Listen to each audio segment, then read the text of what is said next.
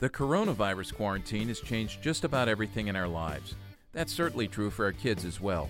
While they've already been spending several hours a day engaged with their smartphones, the stay-at-home order and school shutdowns have given them more time to fill with their eyes on their screens.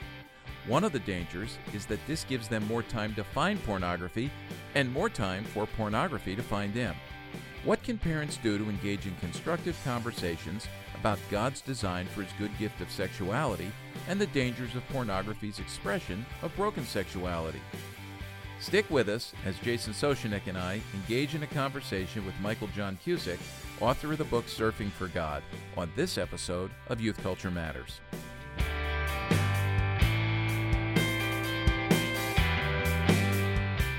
From the Center for Parent-Youth Understanding, this is Youth Culture Matters.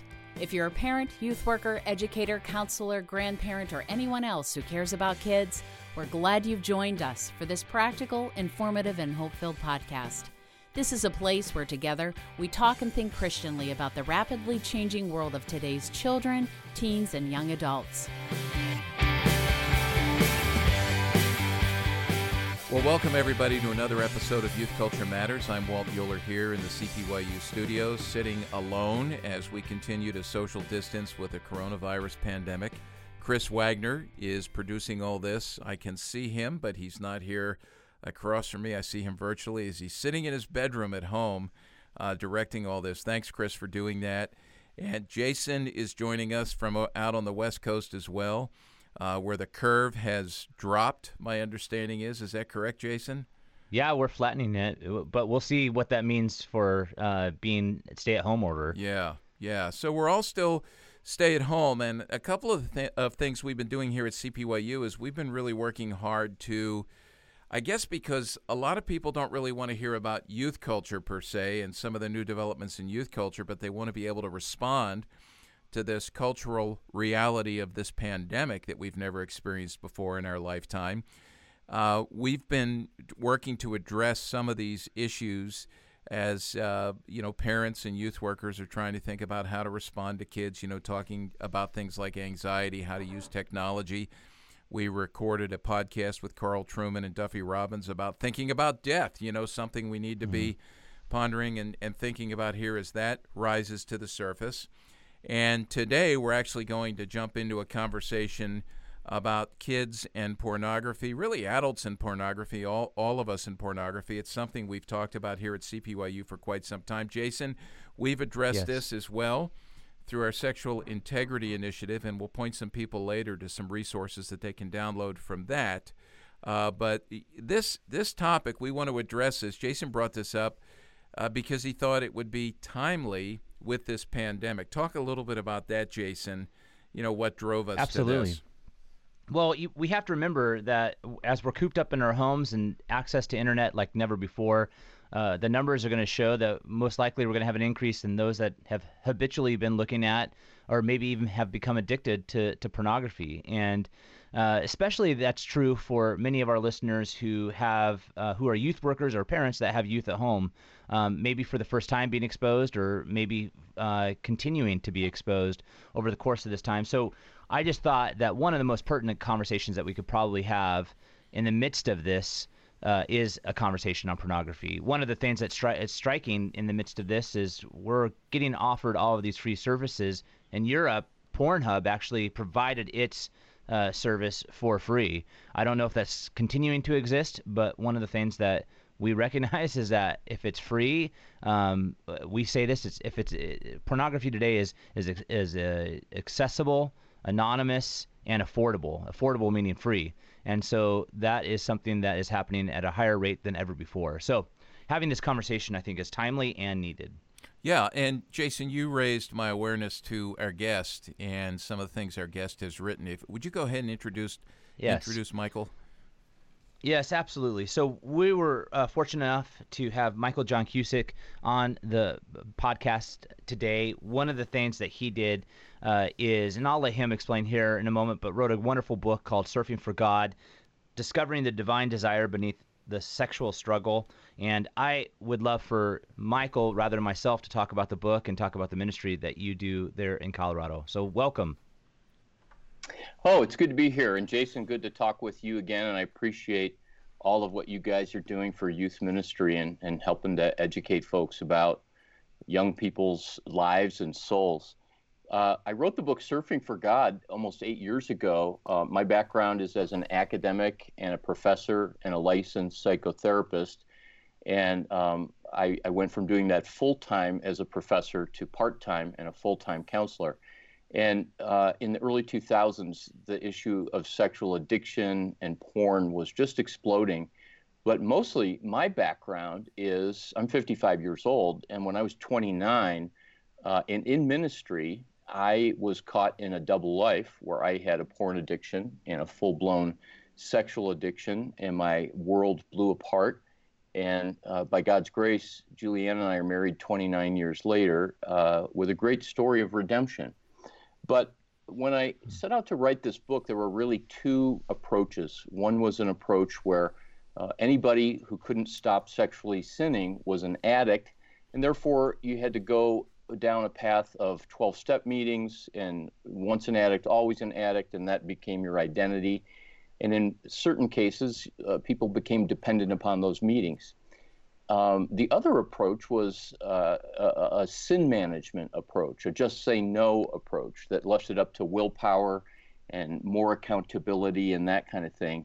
And both of those were very external approaches in different ways. So I set out, because of my own journey, asking, how did I heal? What in the world got me into this mess? Why could I not get out of it despite my best efforts as a Christian? And I like to think of it as a soul care approach. So it's an inside-out approach. And that when we understand that it's about our heart and it's about our brokenness, that there's actually a path to walk as a disciple of Jesus, where it's not just that God strengthens us to say no and to resist temptation, but that the root issues are addressed, and pornography and other forms of sexual sin and brokenness are no longer compelling. They're no longer controlling us. And that's the story behind the book. And today I run a ministry in Colorado called Restoring the Soul, where we do intensive counseling, largely with Christian leaders, youth pastors, pastors of all kinds, ministers, missionaries, nonprofit leaders, and we've been doing that for 18 years at Restoring the Soul. People come to our programs for 1 or 2 weeks at a time, 3 hours a day, and whether they're looking for proactive strengthening their marriage, or whether things have fallen apart, or whether it's a individual who's looking to address unresolved issues or baggage from their past, we really help them go to the deep issues with clinical wisdom and knowledge, but also with a Jesus-shaped approach to how to live in a place of indwelling with Christ, and to really align our hearts in a place of freedom. I like how you talk about the inside-out approach. I've never heard it stated that particular way, but when we think about it, draws to mind what Blaise Pascal said about that God-shaped vacuum that exists in all of us, and certainly so many of our diversions right now, pornography included, or the idols in our lives, the things that become habitual, are efforts on our part, conscious or unconscious perhaps, to fill that hole in the soul. You actually, on the back of your book, you have that great quote from G.K. Chesterton, the man who knocks on the door of a brothel is looking for God. Talk a little bit about that, our soul, and the way that you are targeting that rather than sin management or behavior modification, but what the deep needs that we have are that tend to feed this. Yeah, you bet, Walt, and that's a great point. That that quote from G.K. Chesterton, the person knocking on the brothel door is knocking for God. That's how I named the book, because people will often say, well, are you a surfer, or what's this book about, Surfing for God? But when I read that quote, I thought, well, the person surfing the internet for porn is surfing for God, or the person looking to hook up on an app is hooking for God, if you will. And shortly after the book came out, I think the word surfing the internet lost some of its novelty, but that's really what that's about. And it reveals the fact that we're looking for something more than sexual release. We're looking for something more than naked bodies. Eugene Peterson translated in The Message in 1 Corinthians 6 that passage, about don't you know that you become one with a prostitute. He said that sex is more than just skin on skin. It's as much spiritual mystery as physical fact. And so sex across the board is certainly for procreation. It's certainly for the pleasure between a husband and wife in the covenant of marriage, but it's also meant to be a signpost, a symbol, a metaphor, and a foretaste of our present and eternal relationship with God. The great saints of old used to speak of ecstatic union in their relationship with God, that there was something about living connected to and in that place of the indwelling presence of Christ that didn't lift us up and out of the world, but it brought us at times a kind of ecstasy that was transcendent, and it gave us a sense of all of our deepest needs being met in the same way that an infant having the gaze of a loving parent would feel perfectly protected and cared for and all of their needs met. So really, another, I guess, the main point of my book and what I'd want listeners to hear today, I'll quote the great philosopher Aquinas from the 15th century. He said that beneath every sinful behavior, there's a legitimate God-given appetite. And so in my sexual addiction and in the people that I work with, including many Christian leaders that we won't be surprised are struggling with sexual issues as well, beneath that behavior that we hate, there's actually this good desire, this godly desire for connection, for comfort, for affection, to be accepted and to belong.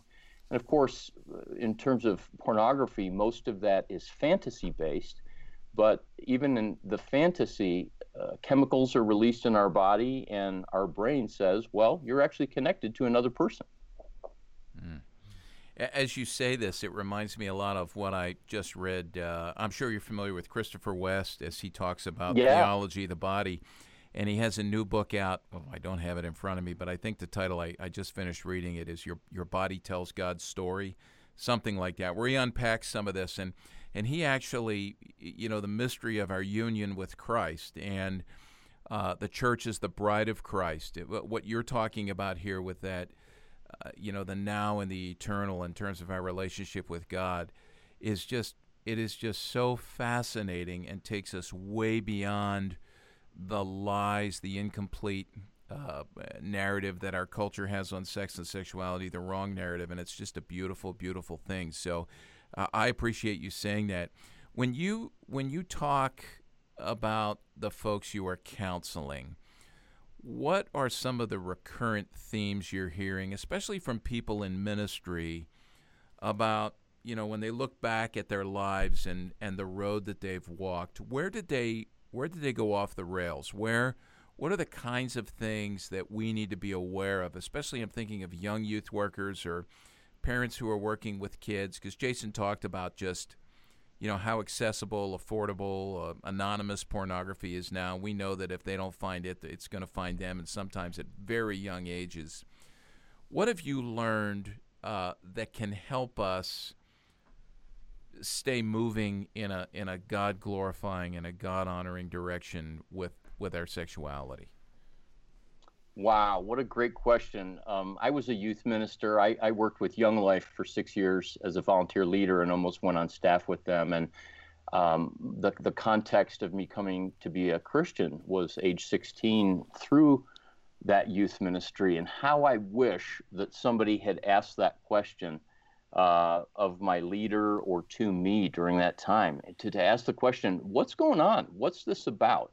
And if I answered the question back then, why am I doing what I'm doing, which of course is the question that the Apostle Paul throws out to us in Romans chapter 7. And it's a legitimate question, and I think God gives us permission not just to obey, but to actually say, what's going on? What's up with this? I would have answered three ways initially, and I think it's important to see the traditional responses before we actually see the solution. But the first thing is, I would have said, I'm just not disciplined enough. And I was a very, very, very disciplined high school kid, not academically or with school, but with things I cared about. And I would get up and do the 6:30 a.m. Bible studies. I had paper routes that I'd get up at 4 a.m. And despite that, memorizing scripture, a lot of scripture in high school. I would say if I was just more disciplined and if I just had more willpower, then I'd be able to overcome this. And I kind of saw it as a deficiency. The second thing is that if I was more spiritual, so if I read my Bible more and did more youth ministry, and if I brought more kids to my youth group, and if I listened to more Christian music, then somehow I'd become more godly, and that greater level of godliness would be the key to unlock this problem. And then thirdly, I thought it was my sexual desire. I had great shame and contempt for my sexual desires.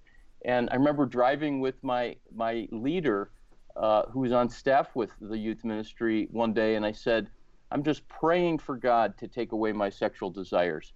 And he was drinking a Diet Coke and just, did one of those spit takes. And he said, oh, brother, God doesn't want you to let your sexual desires die. And it was shortly after that I read the quote from C.S. Lewis, who said, it's not that our desires are too strong, it's that they're too weak. That we're like a child in a mud puddle playing, knowing that there's no such thing as a vacation at the sea.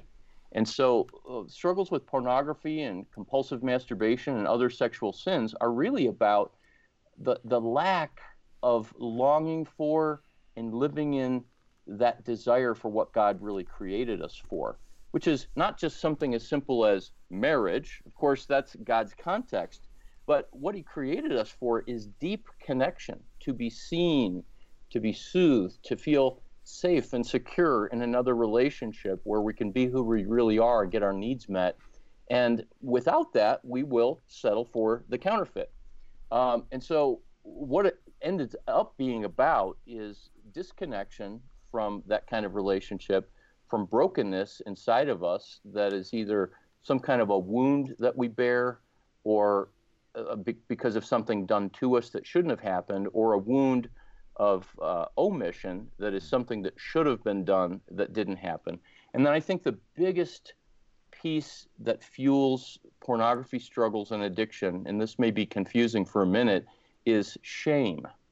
And writers and thinkers like Brene Brown and Dr. Kurt Thompson, who wrote a book called The Soul of Shame, and others have helped us understand that guilt is what we have done wrong, and shame is a belief that's usually put upon us by the accuser or through some kind of a relationship, that it's a lie that says we haven't just done wrong, we are wrong. Guilt says I've done something bad, and shame says I am bad. And shame is this judgment upon ourselves from outside or inside that we're fundamentally flawed, that we're unlovable, that we're unworthy, and that we're less than. And there's a whole set of beliefs that go with that.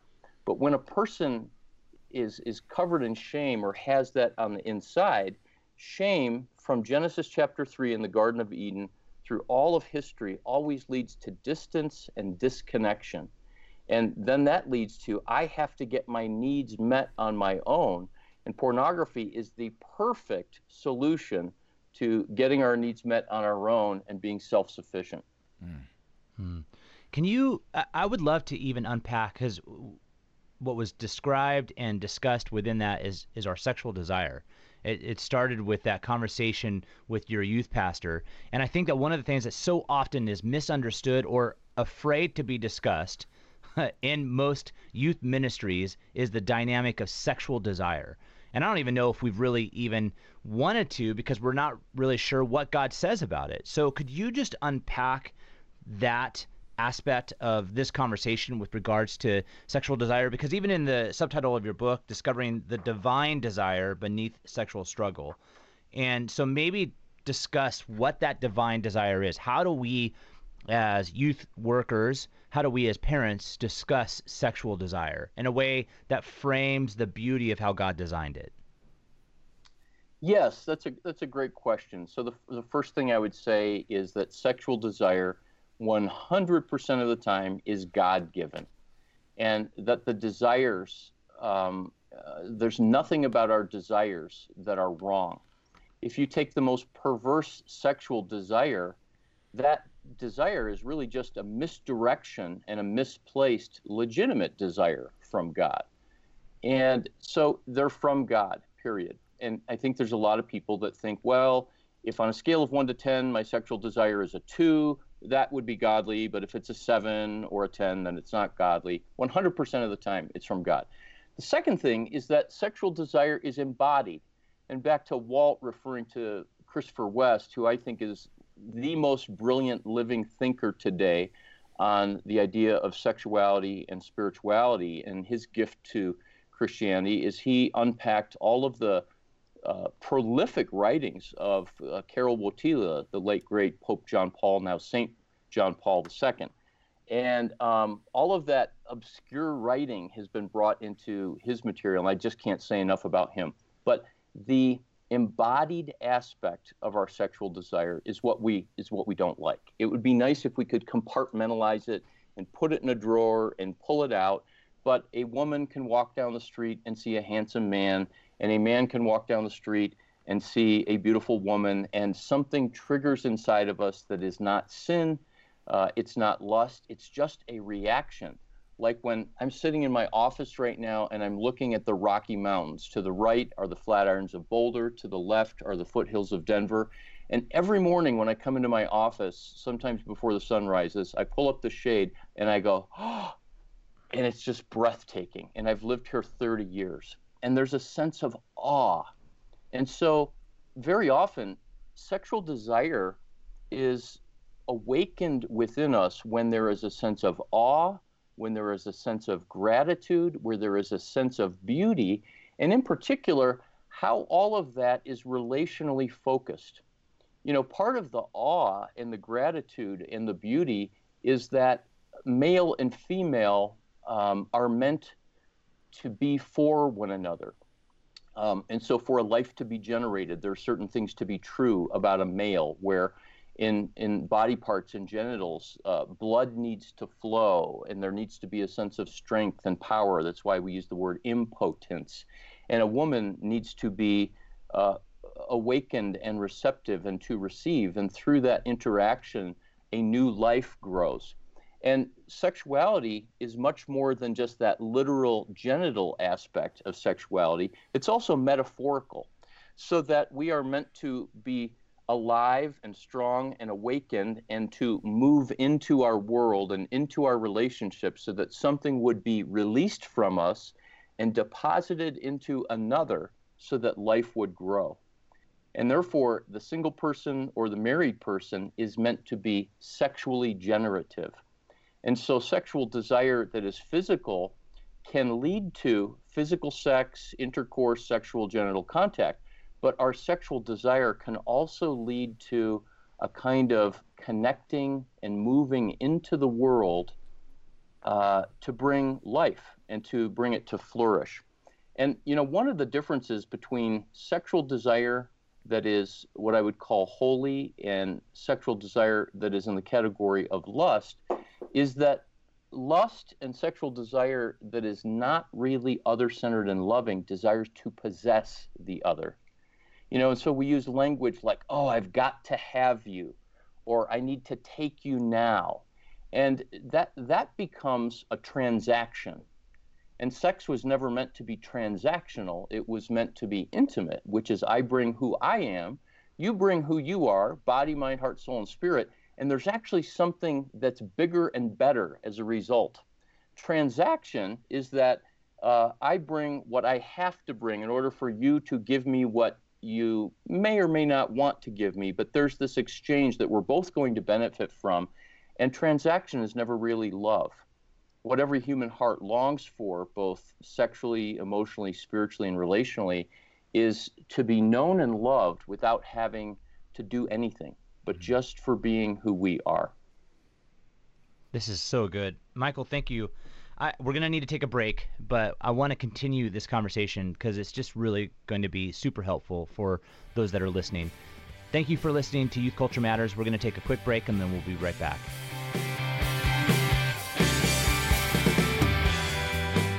In an effort to help you help the kids you know and love navigate their emerging sexuality to the glory of God, we've launched a sexual integrity initiative here at CPYU.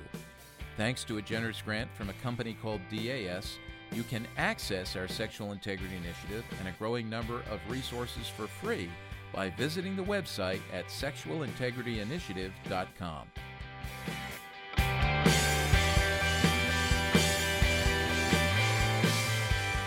As we continue our conversation with Michael John Cusick about his book Surfing for God and what's happening with kids and pornography and even adults in pornography and God's good design for sex and how we've distorted that, I want to remind people that we have here at CPYU, in conjunction with Jason and his organization Project 619, a sexual integrity initiative that we began a few years ago, and there are all kinds of resources on there that are free. You can go there, check out all sorts of media clips. We have links to podcasts. We have links to our daily radio spot, Youth Culture Today, and all kinds of downloads and handouts that youth workers you can pass on to parents. And two, I'll point you to one just recently updated. Chris Wagner worked on this again to update it. A little one-page handout on children and pornography that you can download, which defines pornography, talks about the effects of pornography, what to do when you discover your kids have accessed pornography, along with some statistics, and then a longer, what we call a parent's primer on internet pornography. So go ahead and avail yourselves of those things. They're there for you, and they're free, and we want to invite you to take advantage of that. Let me turn it back to Jason. You had a question you wanted to continue with here. Well, I just wanted to pick up where we left off before the break, and that's the question of embodiment and maybe the way that desire moves us into community. There is something that I found striking. There's a mutual friend that we have that actually mentioned this. After the pandemic is over, there's going to be moments where we walk into a store or we're seeing someone, this was a male sees a female, and instead of being sexually aroused, they're aroused in a way that's holy and significant, and it just simply, they're just excited to see another human body, another human person, and to just wrap their arms around them and give them a hug and be like, oh my gosh, it's so good to see you. I'm so grateful to be in community. And I'm just wondering if the pandemic is going to potentially move us to a place where we have a better understanding of that. I love the way that you even spoke about sexually generative. I would even love to go a little bit further with that, because there is something that we can so often get negative with the pandemic, but I would like to talk a little bit about some of the positives before we dive into maybe some of the consequences that are negative from the pandemic. Well, I appreciate you bringing this up, because it really is so important to look at what is God doing in all of this? And I'm a person who believes 1,000% that God does not send plague or disease, and he is not the author of suffering or pain. He does have this profound sovereign capacity to exploit it and to use the brokenness of the world and the fall. But, you know, we're told to pray, thy kingdom come and thy will be done. And every day I pray that same thing, not just on earth as it is in heaven, but thy kingdom come and thy will be done in me, in my marriage, in my family, on my cul-de-sac, my neighborhood, my community. And so the kingdom is here, and the kingdom is coming in the midst of a horrible pandemic. And so I would pray for us and for your listeners to have the eyes of our heart opened so that we would see what God is doing. And I think one of the things that our mutual friend was talking about is that there will be an awakening and a rediscovering of our desperate and real need for relationship, for actual relationship. It's one thing to have friends, it's one thing to have social media connections, but to have face-to-face, ongoing, just relationship of hanging out and having barbecues and blowing out birthday candles, and in pandemic or non-pandemic times, going to funerals and weddings and doing life together over a period of time. And I think that our culture has come to a crescendo, hopefully it's a crescendo, where we've largely been able to get by without relationships. And many of our relationships are simply transactional, getting things done, doing life together, etc. So I think that's going to be one benefit. And I think we're already beginning to see with people in Italy and around the world singing from their balconies and from people howling at certain hours of the evening to show gratitude for first responders and people dancing in their street and things like that. We're beginning to see an awakening of joy and freedom and laughter and play. And I think one of the marks of the kingdom of God is childlikeness. Jesus said in Matthew 18 that if you want to enter the kingdom of heaven, which of course was not going to heaven, but heaven happening here, that reality of abundance, if you want that, you've got to become like a little kid, like a little child. And that's dancing in your front yard, doing helicopters and cartwheels and wearing silly outfits and getting mud on your face. And, it's crazy how people are doing things because they can. I just hope that comes back to the world, because we've been so serious in our lives and so disconnected because we live at this violent pace that is really damaging to the soul. This has brought us to our knees and slowed us down, and brought up issues and fears that are really important to face and integrate into our lives to become whole and holy people.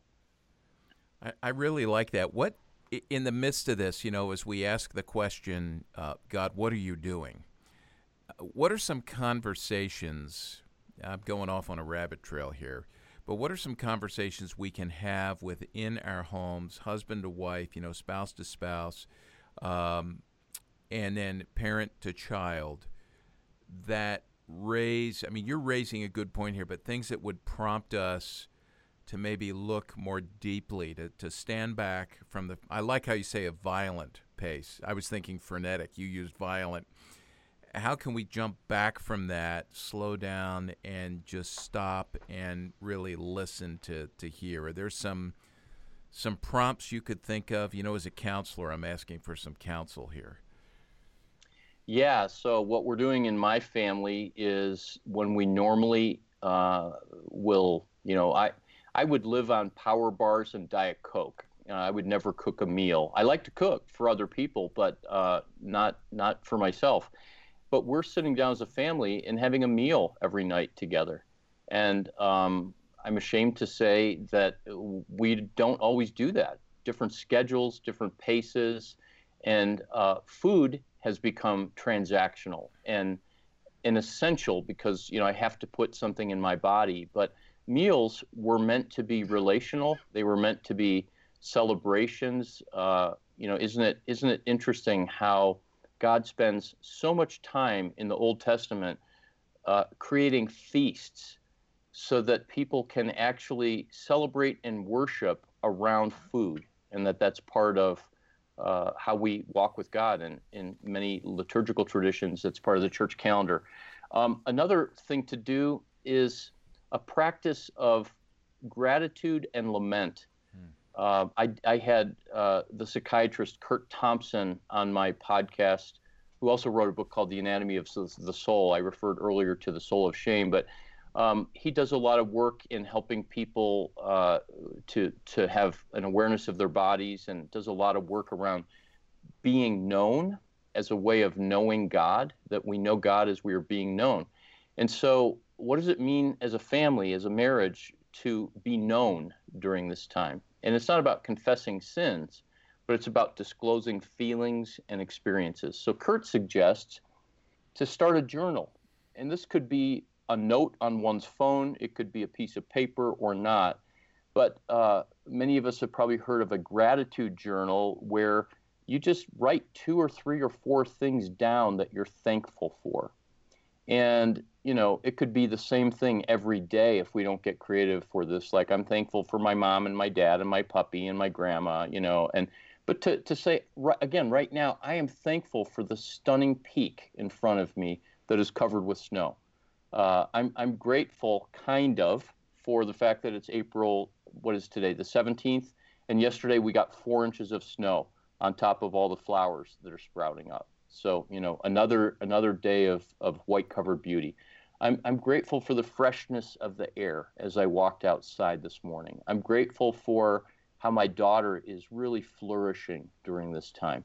So the gratitude is the easy part, but then Thompson talks about a lament journal. And of course, we learn about lament and we can understand lament in all of the 150 Psalms that are either about praise or lament. And lament is actually an act of faith. We sometimes believe that to feel sadness, to feel loss, to feel grief, to say, ouch, this hurts, or I miss blank, that's somehow immature.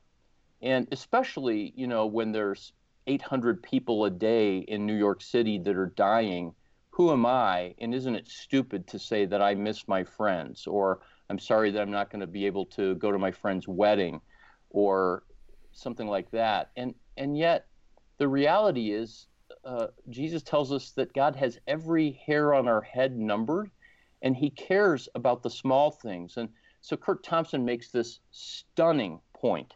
He says, if we can't grieve and feel the losses and the pain and the sorrow of the small things, we will not feel the grief and the sorrow of the big things. If the small things don't matter, the big things won't matter. And if the big things won't matter, then nothing matters.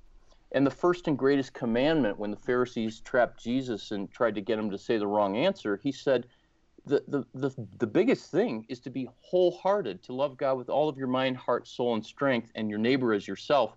And I think any listener would go, yeah, I want to love God wholehearted.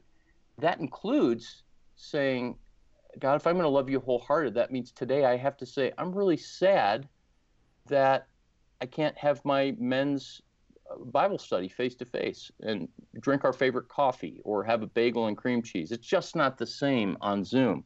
Or I'm sad that my goldfish died during this pandemic because I couldn't go to the store and get fish food. Those little things matter, and we can share those with one another. And it could be as simple as sitting at the family dinner table or before bed or first thing in the morning, you play the high-low game. Hey, what was your high? What was your low today? Or as they do in Cub Scouts, what was your rose and what was your thorn? And, without having to pull open the Bible and give 10 verses, to know that this is a modeling of reality and a modeling of wholeheartedness. So the rose was, here's these fun things. The thorn was, here's what hurt. That's good. My wife did that high-low thing intuitively the other night with our 6-year-old grandkids, before they went to bed. We oftentimes will, now we can't see them other than through FaceTime. We'll read them a story from the Jesus Storybook Bible. They'll follow along where they are. And she said, Nolan, Lucy, what's one thing you're thankful for today? And what's one thing, that was a disappointment that we need to pray about? And so she just did that intuitively. I love that. That's a great way. Because some of us, we are so out of step with relating to each other that we can't have these conversations because we haven't been eating together.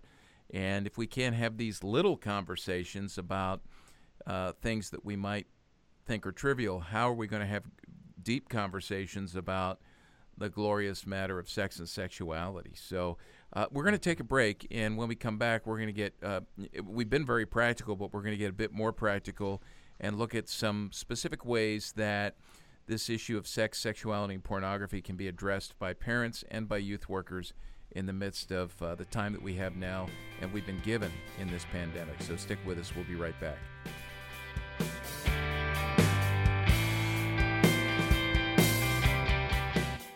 If you enjoy listening to Youth Culture Matters and would like to support the ongoing efforts of this ministry, you can do so by visiting cpyu.org/giving to make a donation.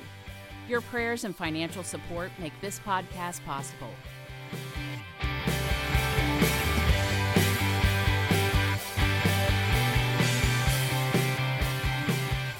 Welcome back to Youth Culture Matters, continuing our conversation with Michael Cusick. Michael, I did want to make sure we did a plug for your podcast before we went any further. Could you just describe what your podcast is and where we might be able to find that so our listeners can check it out? Yeah, you bet. Our podcast is called Restoring the Soul, and you can find it on Apple and Google and all of the major platforms for that. You can also find it on our website, restoringthesoul.com, scrolling all the way to the bottom. And it's really a combination sometimes of interviews with authors and thinkers, and then also presenting some of my own thinking from my book. And the mission statement of our podcast is to help close the gap between what we're meant to be and what keeps us from being all of that. This gap between what we believe, but what we actually experience. That's great. Thank you so much. And for our listeners, just a reminder, we always keep the notes at the bottom of or in the episode notes of the podcast. So we'll also include a link to that podcast, plus Michael's book, Surfing for God. I did want to, Walt's already mentioned this, but we would like to just get a little bit practical in the midst of this, because we're going to have conversations with our children, or there are going to be youth workers that have conversations with their students regarding having looked at pornography for the first time, continuing to look at pornography. So could you give us some practical tips for how a parent or a youth worker might be able to dive into this conversation with their student or their child? Yeah, you bet. I would say to spend about 1% of your time talking about filters, software, and accountability. Well, let me change that. 1% of your time talking about filters and, making sure that your parents have your password, and then 5% of your time about accountability, but not what I call cop accountability, where I'm going to write you a ticket or bust you when you sin, and not coach accountability, where I'm going to try to inspire you and cheer you on to be moral and to have integrity, but cardiologist accountability. And that's where we're really talking about the heart. And the other 94% would be about that, talking about what's going on inside of the kid, or in the case of the youth minister, what's happening inside of them, and in case of the parent, what's happening inside of them. It's really a matter of 3 R's, and I'm not a big acrostic or acronym guy, but the first would be recognition, and a recognition that there's a struggle, and to actually tell the truth to ourselves. The chief characteristic of addiction, said Dr. Gerald May in his book Addiction and Grace, is self-deception, which of course is a biblical category. We lie to ourselves, we deceive ourselves long before we ever lie to anyone else. And that can take the form of, no, I'll be okay. This is only going to be one time. Or I'm only going to read the article. I'm not going to look at the picture. Or I'll just take a minute. And that kind of self-deception keeps us from grace, and it keeps us from being known and loved. But also to recognize what the real issues are, that these are legitimate, God-given desires that are being misplaced and misdirected because of how we mishandle our pain. And 100% of the time, that when a person sins sexually, it's about some kind of mishandling our pain or discomfort or distress. And I think one of the ways that the pandemic is exposing pain is the pain of our loneliness, the pain of our disconnection. And that's not always just a loneliness from other people, but it's a loneliness within ourself, a sense that there's nobody home, that I don't actually inhabit my life, that I'm not present to my life. So to recognize is the first step. The second is to relate. And I'm sure that you all have talked about this because what you do is youth culture, but we can't live any longer in this idea of parents having the talk with their kids about sex. It needs to be a lifelong conversation about sex and sexuality. And so that relating is talking about the reality of sex and sexual desire and relationships and loneliness and, everything above and beyond genitals that sexuality is, the emotional aspect of it, the spiritual mystery. And in this, I would say that whether a person's a youth minister or a parent, that it's virtually impossible to do this with your kids if you haven't begun to explore and deal with your own sexuality. And I believe that the story of Genesis 3 tells us that every human being is sexually broken. Yep. And again, that doesn't mean that every person has been sexually abused or that every person has a sexual addiction, but that our masculinity or maleness, our femininity or femaleness has been wounded by living in the world. And those wounds are unique to who we are as men and women. And because of that pain that doesn't get transformed in us, that pain then becomes transmitted. So as a male, I bring a kind of pain into the world through my brokenness that can impact women, and vice versa. Women with their wounds that are not healed transmit that into the world. And so as we begin to talk about the shame that we carry over sexuality, maybe because that's what we were given in our home, because it wasn't talked about, or we were told it was shameful, or we saw parents reacting in negative ways, or because we ourselves were exposed to pornography or abuse somehow. If we don't deal with that, we will either disallow the conversation or be very uncomfortable with the conversation, or will somehow just be frozen and not engaged around it. And that's one of the things I see more often than not. So that relating is not just parent to child and youth minister to kid in their church in terms of spending time together, but it's actually talking about it. And then relating in terms of being able to cultivate, as Walt asked the question earlier, deeper connections and more meaningful interactions.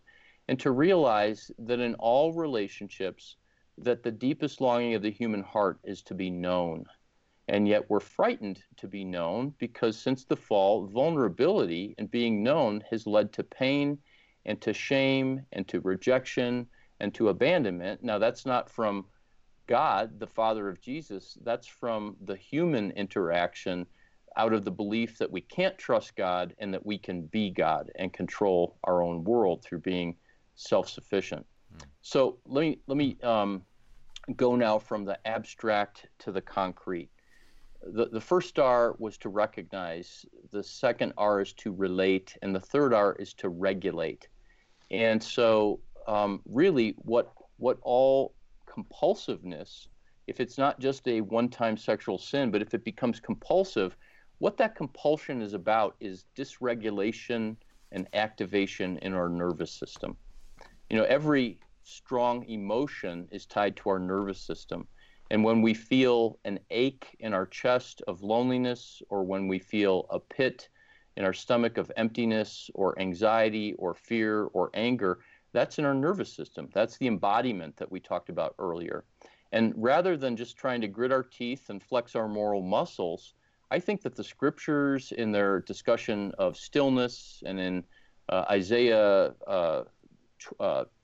chapter 30, where it says, in repentance and rest is your salvation, in quietness and trust is your strength, comma, but you would have none of it. It's this statement where God is saying through Isaiah that I don't want you to come and give fragrances and offerings and burnt offerings and sacrifices. In our case, that might be, I don't want you to read your Bible for 3 more chapters or to pray longer. I just want you to bring your heart. And kind of like when, Walt, you talked about with your grandkids, hey, I'm feeling sad. Okay, let's talk to Jesus about that. To regulate is to name the emotions, the sensations, the perceptions inside of us, like, I just am tense all the time. And then to be still, to know that he's God.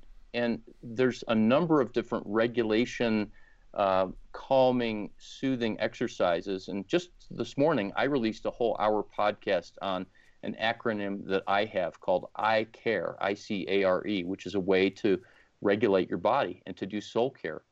But it can be doing breathing, where 4 times you take a deep breath and hold it for a couple seconds, and then just exhale and let your body settle. And then you count backwards from 10, and then you do it again 4 times. And then you count backwards from 30 to 0, and then you do it again, and just breathe 4 times. And the body can calm and center and get grounded. You know, there's a book by Brother Lawrence from centuries ago called Practicing the Presence of God. And I've heard people say over the years, well, I struggle to practice the presence of God, or to know that he's there. And that's because we are not taught, and our culture doesn't encourage us to be present to ourselves. And sometimes the disconnection with others and with God is because we don't know how to be present to ourselves, to actually be home in our own body. And as we learn to do that just by being still, by being calm, by naming our feelings, then as we connect with others and as we come to God, he can actually meet us in that place of need, as opposed to keeping that need further away. On another practical level in my book, I talk about 7 core desires that most people can relate to. That beneath this behavior, there is a longing for attention, affection, affirmation, and acceptance, a longing for satisfaction, significance, and security. And each of those longings is usually what is the legitimate God-given longing beneath the sinful behavior. That if we can tap into that and understand, oh, I'm looking to belong, to be accepted, or I'm looking to just have somebody wrap their arms around me and say, I want you and I've got you and you're okay. That can begin to make the difference. So, what is the antidote to sexual sin and compulsion? It's love, and it's being known, and it's being loved as we are known. And all sexual sin is just a counterfeit opportunity and behavior to try to get those needs met by ourselves. And Jesus is the God who says, I care about your heart. I care about what's in there. And it's out of that place that comes the fruit. So let's pay attention to that. Yeah, this is good. I know that we've hit the time mark for you, so I want to say thank you so much for coming on. Jason, thank you. And to our listeners, please remember to go to our webpage, cpyu.org, look for the player for this particular episode of the podcast. Scroll down, you'll see everything that Michael mentioned. We've linked to there, plus more. Don't forget to visit our Sexual Integrity Initiative at sexualintegrityinitiative.com. When it comes to this podcast, you can subscribe wherever you get your podcasts. Tell others about it. Give us a positive review and rating. Spread the word about it, and we will continue to work to equip you. Please pray for us as we continue to navigate, as you are, through this coronavirus pandemic. We don't know when things are going to end or open up, but we trust that, as Michael said, as we've said on past podcasts, that God is doing something here. So, Michael, thank you. My pleasure. Yeah, thank you for having me. I hope you have a great day. Jason, same to you. Thanks, Michael. And for everyone who's listening, thank you for joining us, and we'll look forward to chatting with you again on the next episode of Youth Culture Matters. Thanks for joining us for Youth Culture Matters, a podcast from the Center for Parent-Youth Understanding. If you'd like to learn more about today's youth culture, visit our website at cpyu.org. And if you have any questions, comments, or feedback, email us at podcast@cpyu.org.